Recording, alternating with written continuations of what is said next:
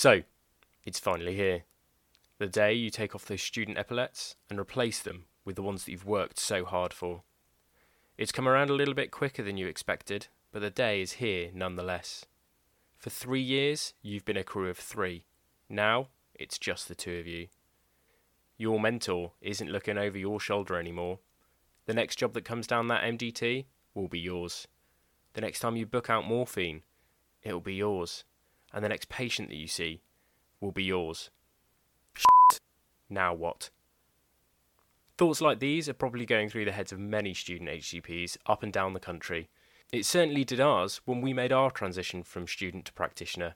And this year, more than ever, students are qualifying in unprecedentedly difficult times.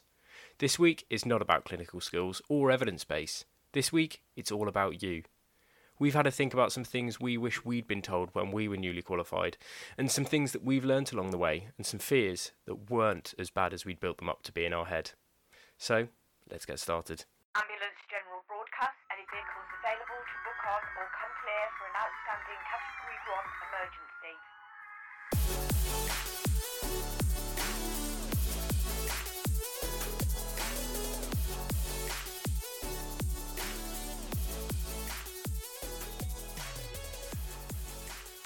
Hello and welcome to General Broadcast. My name's Josh, I'm a trainee specialist paramedic in critical care. My name's Simon, I'm a trainee advanced clinical practitioner in emergency medicine. My name's Alex, I'm a lead paramedic and practice placement educator. So, as we said in the introduction, this week we are not necessarily talking about the latest evidence, we're not necessarily talking about a clinical subject. We have had a little think about some pieces of advice that we wish we'd had when we first qualified, that we think might be beneficial for those of you that are just about to qualify or have just joined the COVID register. We appreciate it's a really daunting time and there's possibly a lot of thoughts and anxieties and worries going around your head at the minute.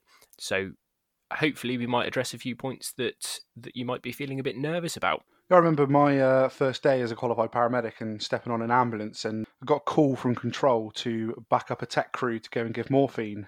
I was sat there thinking to myself, well, I can't give morphine, I need a paramedic. And then looked at my shoulders and saw the paramedic epaulets and was like, oh yeah, that's me now. So it's normal to have that feeling just when you first register.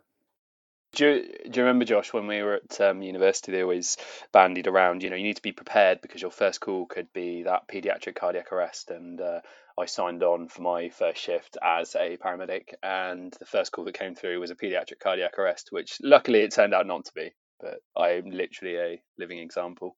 Like in so many things, Alex. Absolutely, yeah. Okay, so let's get on to our pieces of advice. We've come up with 10 that we're going to have a little chat about. And then at the end, we've asked some of our colleagues we work with one piece of advice that they would give to themselves if they could go back and speak to themselves on their first day of being a paramedic. So, Alex, do you want to start with our first point? Yeah, sure. So the first thing I would say to anyone who's feeling nervous about qualifying is don't panic.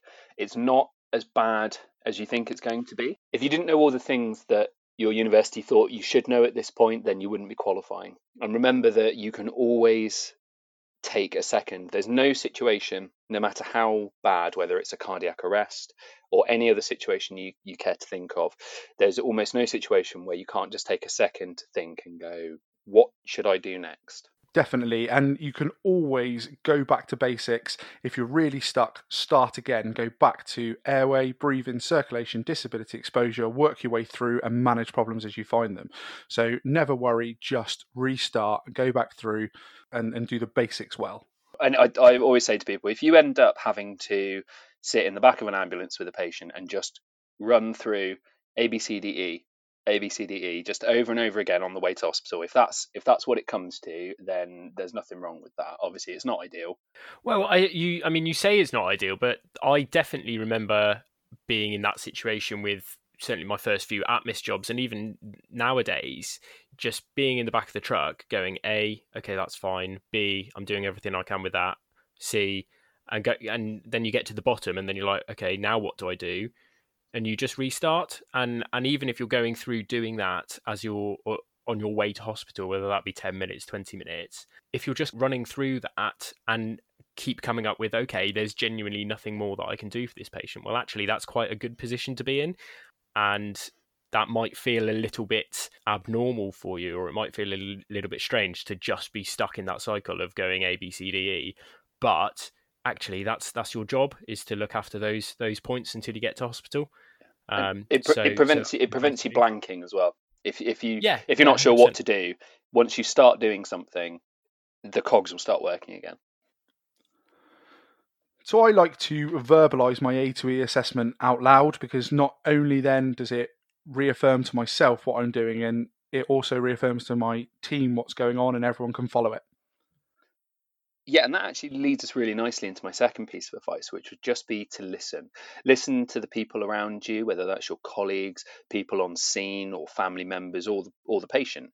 When you're working at full bandwidth and you've got a lot on your mind, which is going to happen quite a lot more often as a newly qualified paramedic, whilst you're working in that state of fully occupied bandwidth, other people around you may notice something, they may have other ideas, particularly when it comes to things around the patient or things like extrication or ideas. I always like to, if I'm at something like a cardiac arrest, I'll always verbalize what I'm thinking, what I'm doing, ask, have I missed anything?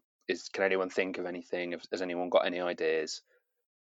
And I think it's really important that we just listen to people around us, because other people, particularly other people in the job, will also have a lot of experience as well. Yeah, absolutely. And even if you're not, you might not be there with other paramedics. There might be your ECA colleague, or you might be backed up by a PSV, or even, to be honest, community first responders.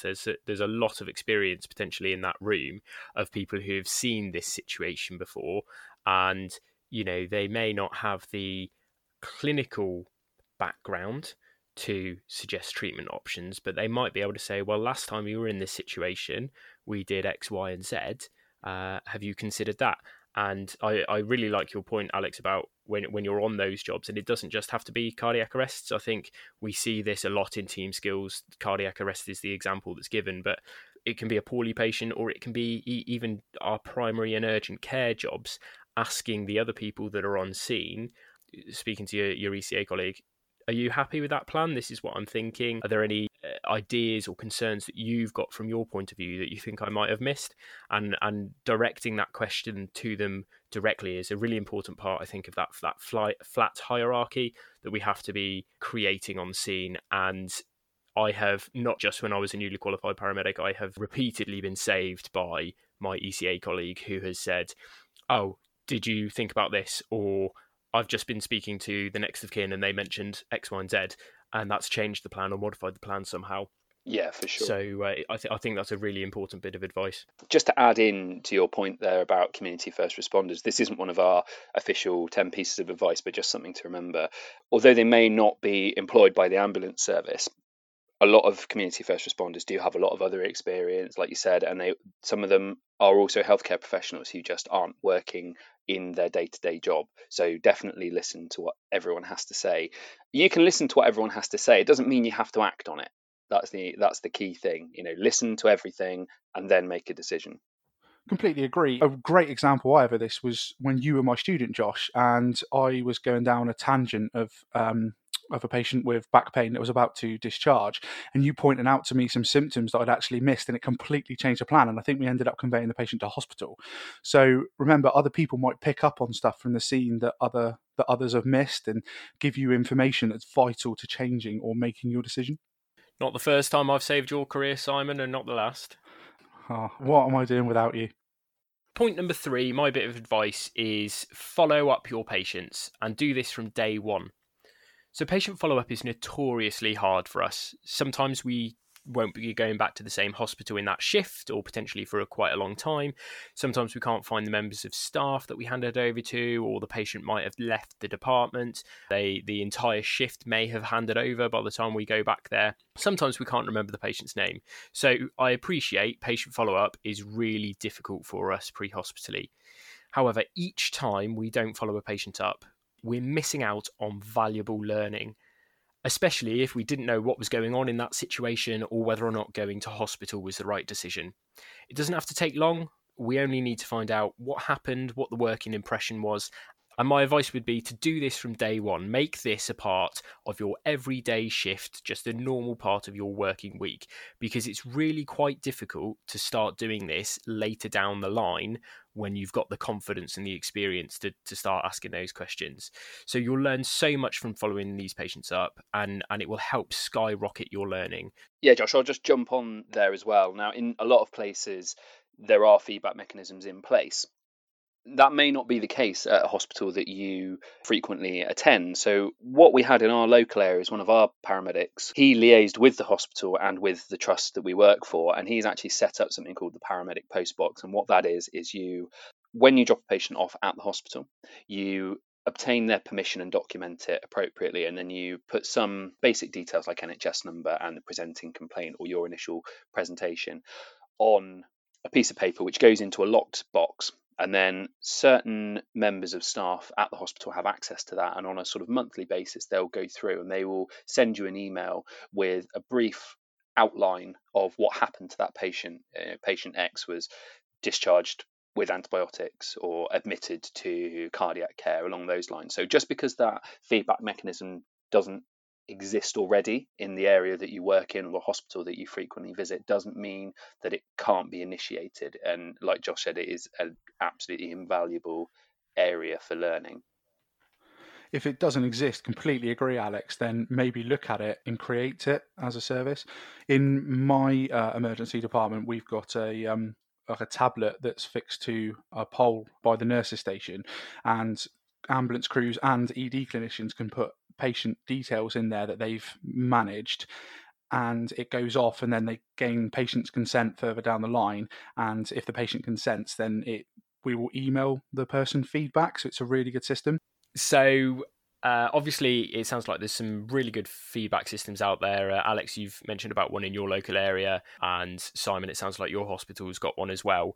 I know that somewhere in the East Midlands there's a more formal feedback system, FEM Feedback, and I think the guys up there are quite happy for people to get in touch and try and replicate that formally within other trust areas. And if there's these formal feedback systems in place, we need to be using those, because they're the approved methods for getting feedback. We'll probably get higher quality feedback as well. There will be places where there isn't these formalized feedback systems, and we can come up against patient confidentiality and data protection regulations, understandably so, and that can be difficult to get feedback whilst maintaining those regulations and patient protections. But I don't think that needs to just be a black and white barrier to stopping us trying to get some good feedback. So I think it's completely appropriate to ask the patient's permission, especially if they're still in the department. Do you mind if I find out what happened and what their working diagnosis is, or if the patient themselves know? If you go and speak to them the next time you're back in the department, I think that's completely appropriate as well. But we just need to make sure that however we're getting this feedback, and the feedback that we're getting is in keeping with data protection and patient confidentiality. And one of the things that I used to do when I was working on the road, lots of trusts have systems for the patient to get in contact and have leaflets around on station. A lot of them are, how are we doing? What was your patient experience like? And as I was handing those out to patients, which I did every time I had a patient contact, I would just say, look, we'd really appreciate your feedback. Let me know how you thought we were doing, how the whole of your care was. But also, we very rarely get to find out what happened to you, and it's really important for us to get that feedback. So if you don't mind, if you do get in touch, can you just let us know what happened and what the rest of your journey was like, if you're happy to share that information with me? Quite often you would get a nice bit of insight into what the rest of the patient's journey was, and that was really quite beneficial. I think you can gauge the patients that will be really receptive and happy to help you with learning. And that is generally most patients. We see it quite a lot in the department when someone comes in with a rarer presentation or something that requires a skill that maybe the juniors or us as trainees, ACPs need to see. The person that's doing it often will say to the patient, and I've done it as well, do you mind if so-and-so or a couple of the doctors or a couple of the trainees come and watch, just because it's interesting? And patients generally are really receptive to it. As long as you gain their consent, Most patients will help you with learning, and they're really keen, a lot of people, to help out. So I think it's always good to ask your patient and learn that way. So on to our next point then, and this again is from me, and I would suggest that you don't make decisions as if your house is on the line. Make them in the best interests of your patient. So regularly I hear colleagues say that they've made decisions because they weren't willing to risk their mortgage on it, or they didn't want to put their job on the line. And I really feel that this is not the right mindset for us to have, not only for our patients, but also for our own mental health and well-being. I'd hate to go through every shift thinking that every decision I made boiled down to whether or not I have a roof over my head or not, because it really doesn't. Thinking about our decisions this way is catastrophizing and leads to overly defensive practice and a huge amount of stress on us as the practitioner, which is really not good for our long-term career.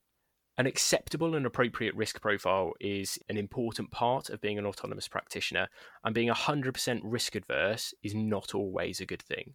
All of our decisions should be made with our patient's interests at heart, not our own. And if you make informed decisions with informed patients that have truly got the patient's best interest at the centre of what you're doing, then that's good practice, and you then don't need to worry about your house or your job being on the line. I hear banded around by a lot of staff about the fear of losing your registration based upon a decision. And I think it's sometimes quite good to go and read some of the HCPC hearings. And I do this every year to some students at a university I deliver a lecture at, that actually I've never ever found a case where a paramedic has been struck off for isolated clinical error. It is always something normally to do with unprofessionalism or attitude or behaviour. Or when we talk about incompetence, it's complete incompetence, like failing to document and failing to maintain standards on a wide range of jobs, which makes them actually not competent to be a paramedic. If you make one clinical error, but actually at the time it was reasoned decision what you made, that will not result in you losing your registration. And I think people fear that, and it's actually a fear that doesn't need to exist. There's a difference between defensive practice, which is bad for patients, and defensible practice, which is where you've made a reasoned decision, documented it well with a really good safety net, which we'll come on to later, and the patient then deteriorates or things change. That's absolutely fine because it was a reasoned decision, and people looking at that will come to the same conclusion. Whereas defensive practice is not patient-centered and it's not good for the patient.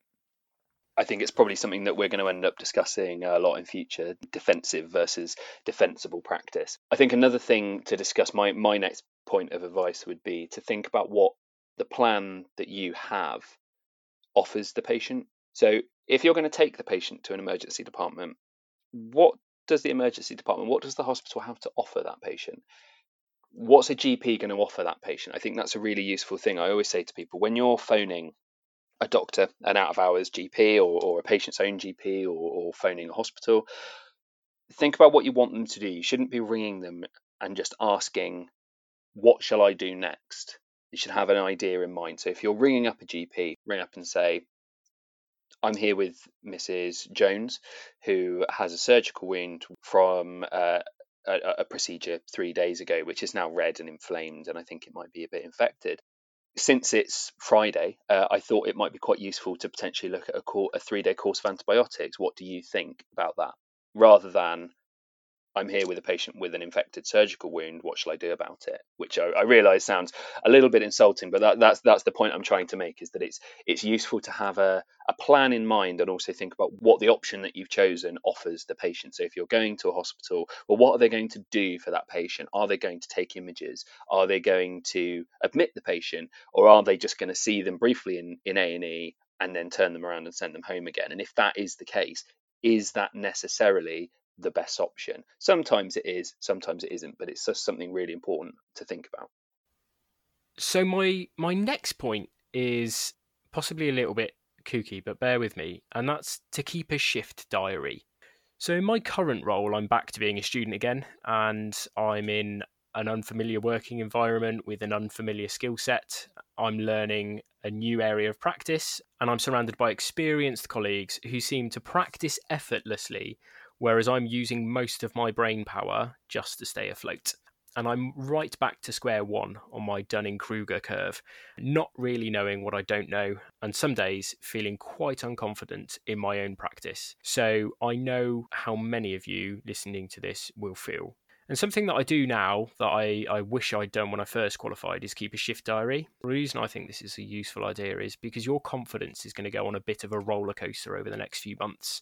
One day you might manage an MI fantastically and get them all the way to cath labs, strutting home like you've really got to grips with your job. And the next day, you might be at a complicated medical social care job, feeling like you've just scraped through, having spent the majority of it uncertain about what to do. And this is a normal part of learning. As you get more experience and you get more knowledgeable, you'll notice more gaps in your practice and have these realizations of, oh my God, how have I got this far without knowing that? And do I know anything at all? What else don't I know? And these are all perfectly normal feelings. And I think by keeping a diary and reflecting on your shifts, it allows you to look back and keep track of your confidence. You'll see how your attitudes and decision making has changed. And I certainly found it helpful for those shifts where you've had a bit of a wobbler and have come home thinking you don't know one end of your paramedic bag to the other. And I found it a useful way of letting go of work. I think that's a really important part of staying healthy in this job. So just by spending 5 minutes scribbling some notes in your car before I go home, I feel it's stopped me taking those thoughts and those worries about my performance and my confidence home with me. I think it's a really good point, Josh, and it's we should reassure everyone that it's normal to have peaks and troughs in your confidence levels, and this happens on a daily basis. This is an ongoing learning process, so just because you've passed university doesn't mean it stops. Like you, Josh, I'm starting in a new trainee post where I am working in a emergency department somewhere that I've never worked before. I've always been pre-hospital or in urgent care, and it can be quite daunting at times. But there are lots of people around to help you, lots of experience around to help you, and I think keeping a diary, one for, as you said, for your own looking back and for confidence building and to reflect on your feelings, but also for your own learning is really, really valuable. And it's absolutely fine to have peaks and troughs in confidence. So don't feel just because you go home one day and things haven't necessarily gone to plan that your entire career is not going to plan. So my next piece of advice is to talk about clinical guidelines. And there's a saying that I've heard you say, Josh, that I really like. So do you want to tell everyone what that is? Yeah, so guidelines guide, clinicians decide. And And it rhymes, so it's got to be true. Absolutely. And I really like that statement. So we're all aware that there are clinical guidelines, whether those are local ambulance service and your individual trust or JR Calc or national guidelines such as NICE and RC UK. There's various bits of evidence-based practice out there that we can follow. However, our focus should always be on patient-centered care and doing what's right for the patient. So guidelines are there to help us make decisions, but they are not absolute rules that always have to be followed. Normally, they are evidence-based and they're the right care, but sometimes it is acceptable to deviate from them as long as you can justify that decision, usually by using other guidelines or other pieces of evidence that may be more up to date or be more beneficial to the patient. There's a really good video of this on the College of Paramedics website. So if you're a member of the College of Paramedics and you go to their CPD hub, you can find a video by Liz Harris, who is the head of professional standards. And I think the video is entitled Guidelines, Not Tramlines. And it's a really good watch just to see that actually it is perfectly acceptable with justification to step outside of guidelines when it is what is right for the patient. What I would recommend is that if you do step outside of guidelines, that you thoroughly document that and you justify your thought process and why that was necessary. I think mostly it's JR Calc, isn't it? You know, JR Calc is quite a useful tool, and that's exactly what it is. It's a tool for our practice, and it's a guidance document, but it is not the only guidance document that's out there. And you speak to most healthcare practitioners, they'll have never heard of it because it's very pre-hospital focused. So like you were saying, Simon, it is good for a lot of what we do, but there are other things out there that are slightly different or slightly have a slightly wider scope for us that we might feel is right to use, and that's absolutely fine. But as you've said, acknowledging that we're going outside of that guidance in particular and having very good reasons and justifications for doing so is really important. The one area we do need to be careful of is with medications. So with PGDs, for example, those are legally binding documents and therefore they have to be followed. So those should be treated as protocols. But most other guidelines are exactly that. They are guidelines, not protocols. Yeah, and I think that's a really important delineation to make, Simon. So particularly with drugs and PGDs, there is legal aspects to that.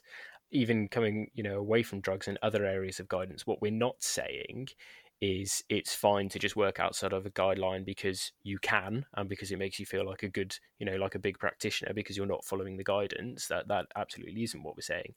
What we are saying is that guidelines are for the majority and they work quite well for the majority, but as we know, there are patients and patient groups that sit outside of what occurs commonly, and so as autonomous practitioners we should be comfortable and able to work outside of that area, tailoring our practice to suit, but we are only doing that if it's reasoned, evidenced and proportionate to what is required. And I think if you're unsure of those decisions or you don't feel comfortable with those decisions, that's absolutely fine. And this brings us on to our next point, which is the importance of shared decision making.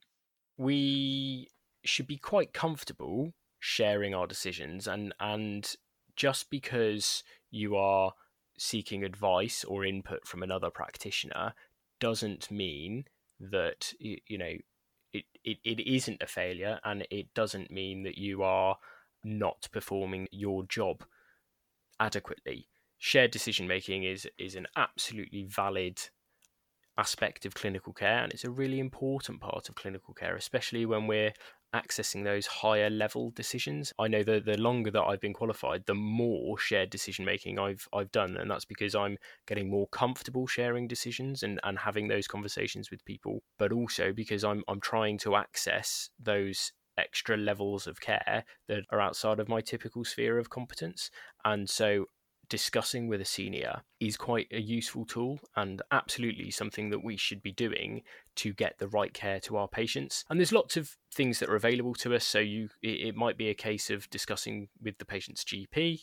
It might be a case of calling out of hours or speaking to a paramedic practitioner or a nurse practitioner on the phone, or even, I know, Simon, you get regular calls from crews on the road through to your A&E, through to majors, to discuss things that you might do in hospital to help them make that decision.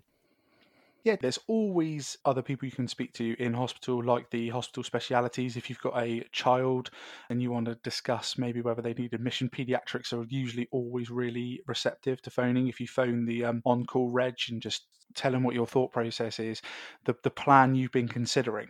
And I think it's really important, as exactly what Alex said earlier, don't go to these people and go, make the decision for me.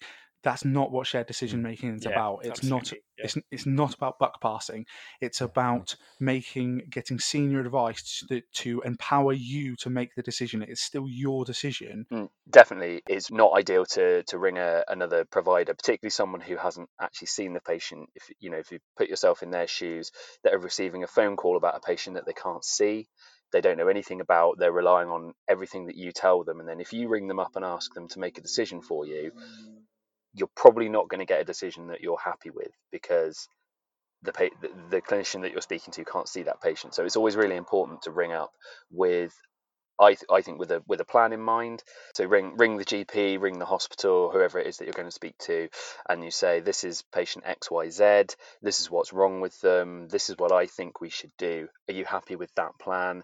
Do you want to change that plan? Do you think there's anything that I've missed, etc., rather than ringing them and just asking them what to do. Because you can choose not to follow that advice if you absolutely. need to. If you're still not comfortable, you can choose not to follow it. But you should be using that person and documenting the conversation with that person to help make a supported decision. That's what it's there for, and it's really, really valuable. But make sure you document it in your notes how the conversation went. And it's not just about shared decisions with other professionals.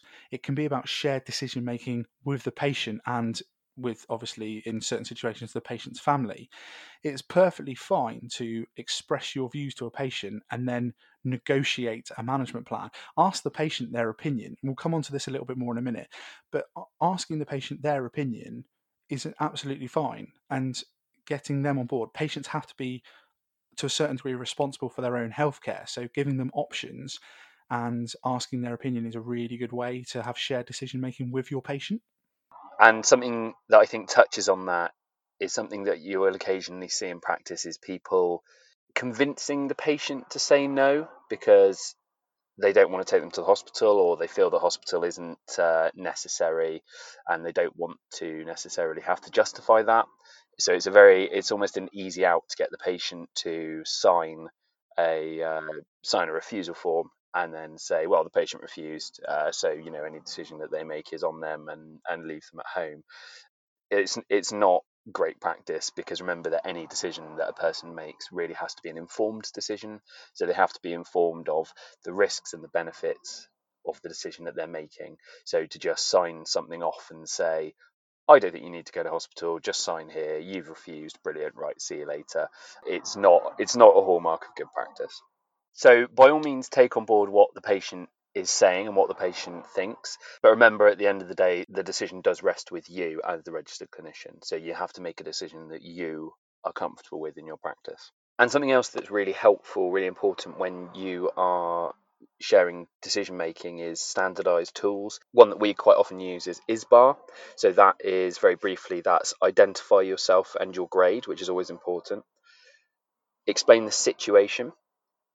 Discuss the background of the patient, your assessment findings, and then importantly, bear in mind what we were saying before about always having a plan in mind, your recommendation. So again, very quickly, that's identify yourself and your grade, discuss the situation, the background of the patient, your assessment, and then your recommendation.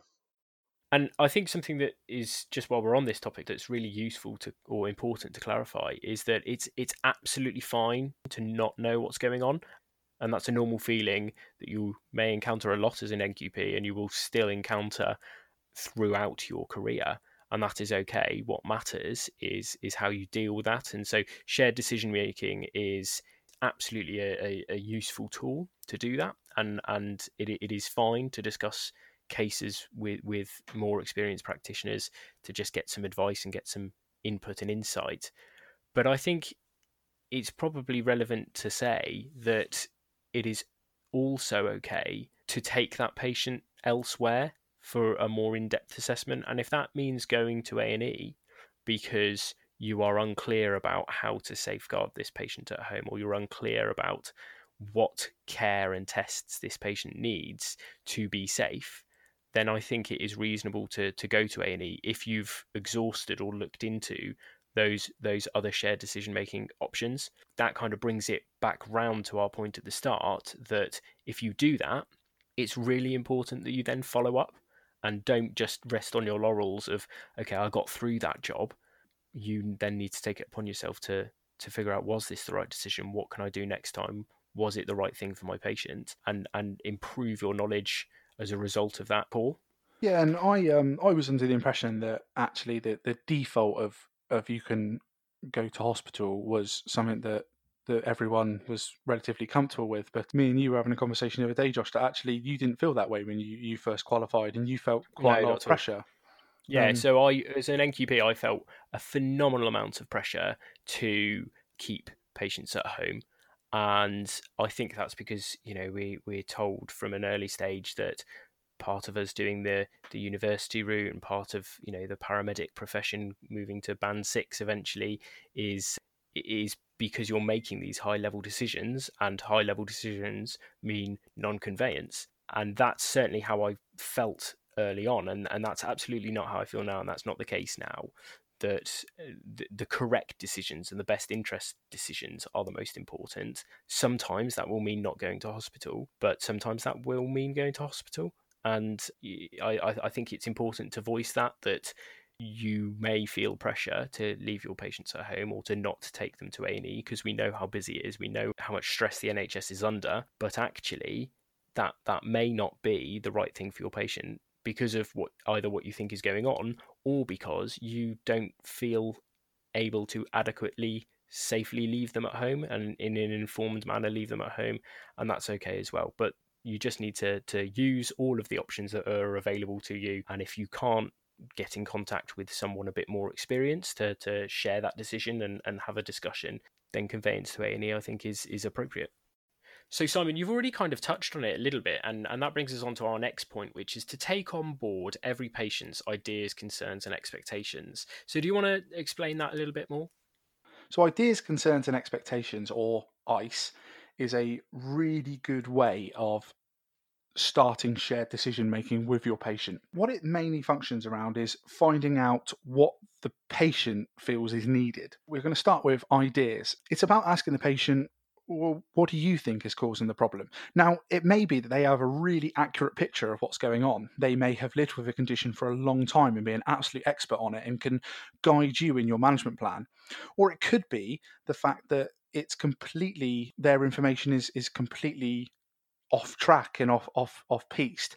It could be, well, I've developed this mild headache and I think I've got a brain tumor, and that's absolutely fine. But you need to know your starting position, because if the patient is saying, "Oh, I've googled this headache and I think I've got a brain tumor," that leads you on to the next point, which is their concerns. Their concerns are, "I've got a brain tumor," and while you may sit there as a clinician and say, "Well, I really don't think that's the case," that's what the patient's worried about. So because you now know what they're worried about, you can formulate a plan to help reassure that worry. In the ideas section, find a way of asking the patient. Some people will say, do you have any idea of what's going on? And some patients will reply, well, no, that's why I've called you.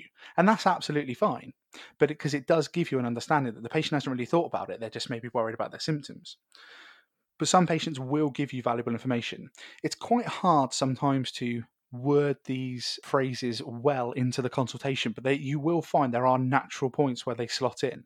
As we've already mentioned, concerns, this is really important to establish, because this is going to be the bit where you're basically reassuring the patient. It links nicely into the last bit, which is expectations. So this is what the patient is hoping you're going to do for them, or the relative is hoping you're going to do for their family member. A good example I had of this is I walked into an incident once with a patient that had a mild UTI, and that had caused them to have a fall. The patient's daughter had arrived on scene. She was really angry about the time she'd had to wait for an ambulance. And as soon as I walked in, she went, "Oh, it's about time you got here. I want you to take my mum to hospital now." A lot of people will instantly get their back up with that attitude from a patient. But what we need to realise is that's just worry, that's just concern. So we need to alleviate those concerns and formulate a management plan that they're in agreement with. So this is where ideas, concerns and expectations comes in. So this was something that you taught me a few years ago, and since I've started to integrate it into my clinical practice, I have had far fewer standoffs, for want of a better word, between the patient wanting to do one thing and me saying, well, that's not appropriate, I think we need to do this thing.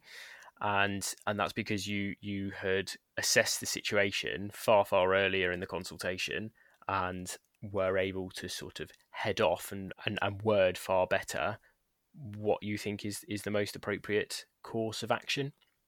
So I think it's a really powerful tool. Like you said, it can be difficult to get those questions in. It could be difficult to phrase them correctly sometimes without sounding antagonistic, but it is a really useful tool, and I now do it in every one of my patient consultations that are clearly primary or urgent care. I'm not asking unconscious people what their ideas, concerns, or expectations are. Just it definitely has to be not overly useful. Yeah, it definitely has to be done in the right patient cohort.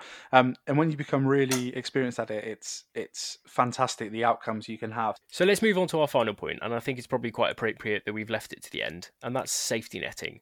This is not just an afterthought; it's the most important thing that you'll write on your paperwork.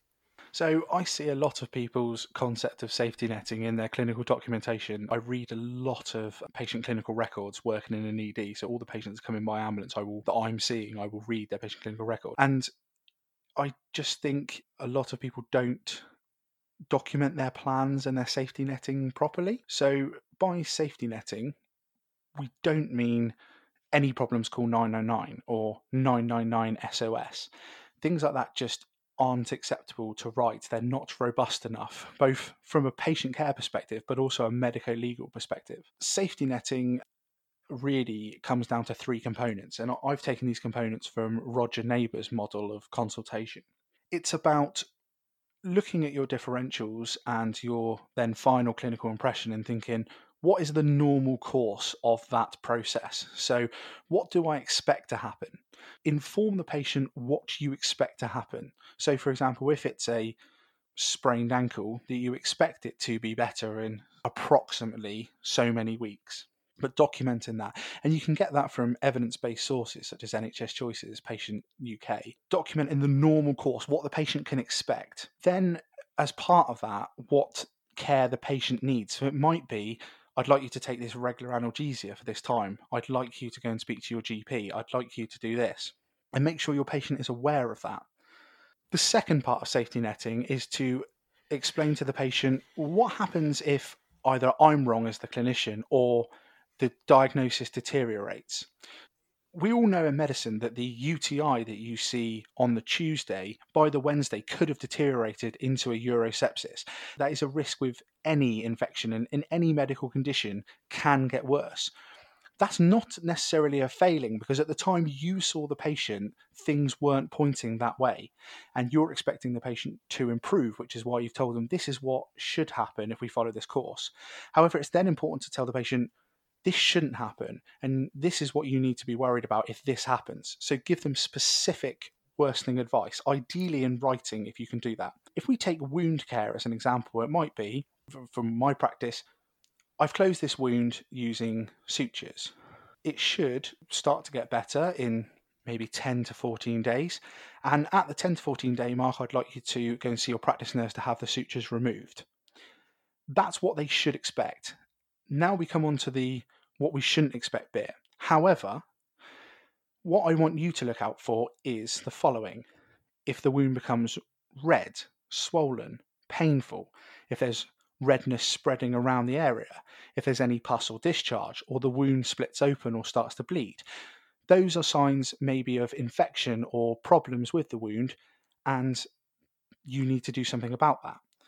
The final point then is what the patient needs to do about that. And it may be you need to call your GP if any of that happens. It might be you need to call 111. It might be you need to call us back on 999. It might be that you need to attend the local emergency department.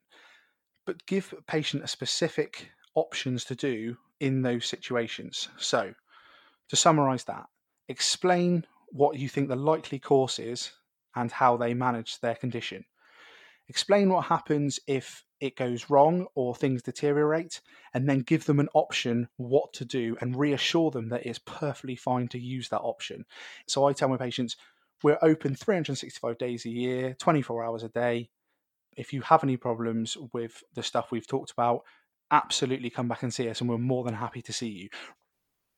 Yeah, and I think it's important to mention that if that safety net does end up being activated, like you've already kind of touched on, Simon, that's not necessarily a problem. I remember a job where an NQP colleague had gone out to a patient during their day shift who had diagnosed them with lower respiratory tract infection and had basically said, contact your GP the following day to get some antibiotics because they were quite medically well, and had given some really good ongoing care advice, including when to call us back.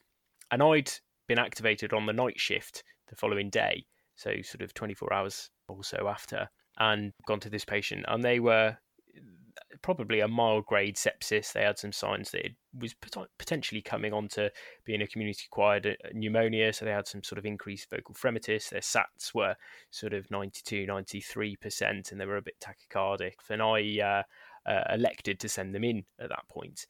And this NQP, who was then on the night shift the next day, backed me up and felt awful that she hadn't taken this patient in the following day. And, I just explained to her that this patient didn't need to go into hospital yesterday. If I'd come to her, I'd have probably made the same decision.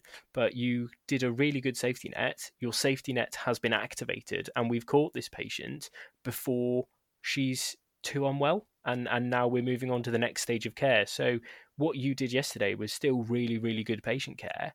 It's just that your safety net was activated, and that's why we put it there. I think, as you've already said, Simon, we really don't need to think of our safety net as our last bit of paperwork that we just scribble down any problems, call 999. We really need to treat this as the most important part of our documentation and the most important thing that we're explaining to our patients. Okay, so let's summarise. Don't panic. Listen to others. Follow up your patients from day one.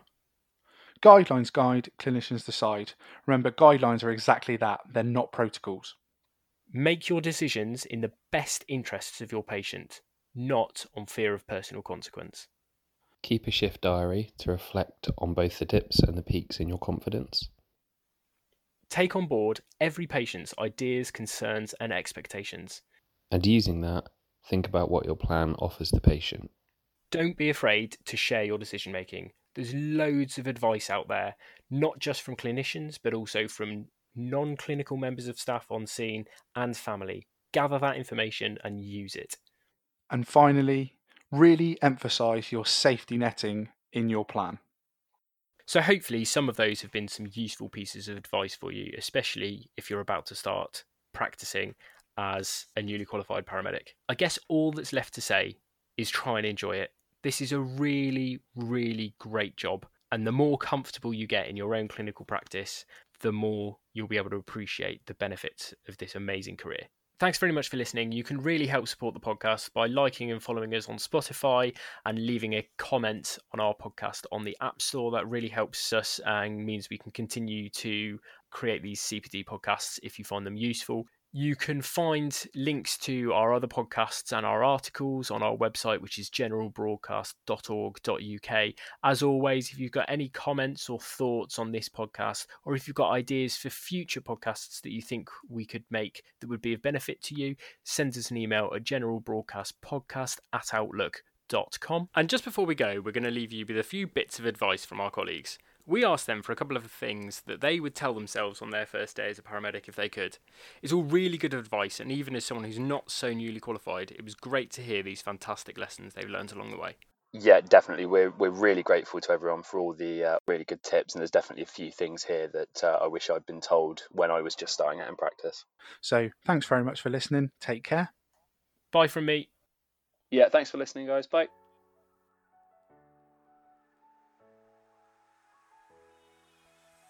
Hi, my name's Sam Harrison, and I've been a paramedic now for 4.5 years.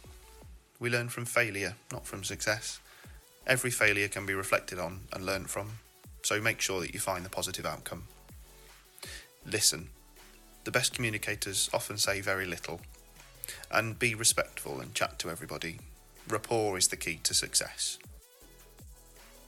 Hi, I'm Rachel. I'm an advanced clinical practitioner, and I'm privileged to say I've been a registered paramedic for 15 years. And if I could give you any advice, it would be dream big and aim high. There's so many things that you can do now that you're a paramedic. Make the most of every opportunity, and most importantly, just have fun with it. Hello, my name's Steve. I currently work as a trainee ACP. I've worked for an ambulance service for nearly 20 years. My advice for anybody starting in the ambulance service or starting their career as an ambulance paramedic right now would be to listen to everyone. Listen to the paramedics, listen to the technicians, listen to the ECAs. They've all got stories to tell about how they've dealt with tricky situations and complex patients.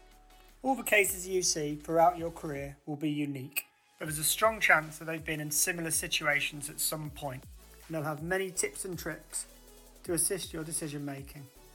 These can range from clinical insights all the way through to practical tips, such as how not to get locked into a nursing home at 3 o'clock in the morning and the best way to memorise codes. The best way to do this is to listen to your colleagues and to pick the right time to listen. I'm Ed. I qualified as a paramedic 7 months ago. My main advice to anyone transitioning from student to NQP is know when to ask for help. Don't see this as a sign of weakness or lack of knowledge. Your patients will be grateful that you're speaking to a specialist for advice. On the reverse of that, remember that you are coming out with some of the most up-to-date evidence in pre-hospital medicine. Empower and educate your colleagues with this knowledge. But most of all, remember why you signed up for this career, because it's easy to hear the negativity from your colleagues who have lost this passion. I'm Jessica Thomas-Morn and I qualified as a paramedic 4 years ago. It's easy to fall into the cycle of finishing a long shift, getting home, Googling everything you didn't know that day, reading your university notes, watching an ambulance programme on TV and eventually going to bed, only to get up at 5 AM the next day and do it all again. Try not to let this happen. Relax while you're home and work hard while at work. Take one job at a time, debrief and learn with your colleagues after every patient, and ultimately feel proud that you've made it through each job and that your years of hard work are paying off. Hello, my name's Simon Critchell. I've been qualified for 8 years. I currently work as an emergency medicine trainee advanced clinical practitioner. I have previously worked as a paramedic in the local ambulance service. When treating somebody in a care home or nursing home, it's important to ask yourself several fundamental questions. What quality of life do they have? What comorbidities do they have? What do the family advocate for that potential patient? And what are my options at hospital? Will they go on to a ventilator? Will they require non-invasive ventilation? Will they get IV antibiotics and oral fluids? And actually, what can I safely provide in the home with GP assistance or other care providers? Remember, hospital is not always the best option. You might think it's the best option and the safest, but it's not without risk. It's important to do what the patient prefers and to be truly holistic. Shared decision-making and ideas, concerns and expectations will aid with this process and allow safe care. Hi everyone, my name's Luke. I've been a paramedic for 3 years. My bit of advice to any new paramedic would be make sure when you reflect, whether it's at the end of a job or the end of a day, that you recognise the good you've done as well as the things that you can improve on. It's really easy to be your own worst critic and not recognise the things that you have done well at and the good and benefits that you've brought to a patient encounter. So don't be too hard on yourself, do be honest, do reflect, but make sure part of that reflection is a recognition of what you've done well. My name's Ellie. I've been a paramedic for 3 years. You're going to come across situations where you're not sure what the answer is. There's always someone you can call, but even so, you're going to make mistakes and that's okay. That's why we safeguard. Keep on asking questions, keep learning. This career is one long learning curve. And finally, this job can be hard. Invest in friendships both inside and outside of work and know that everybody wants to help you succeed.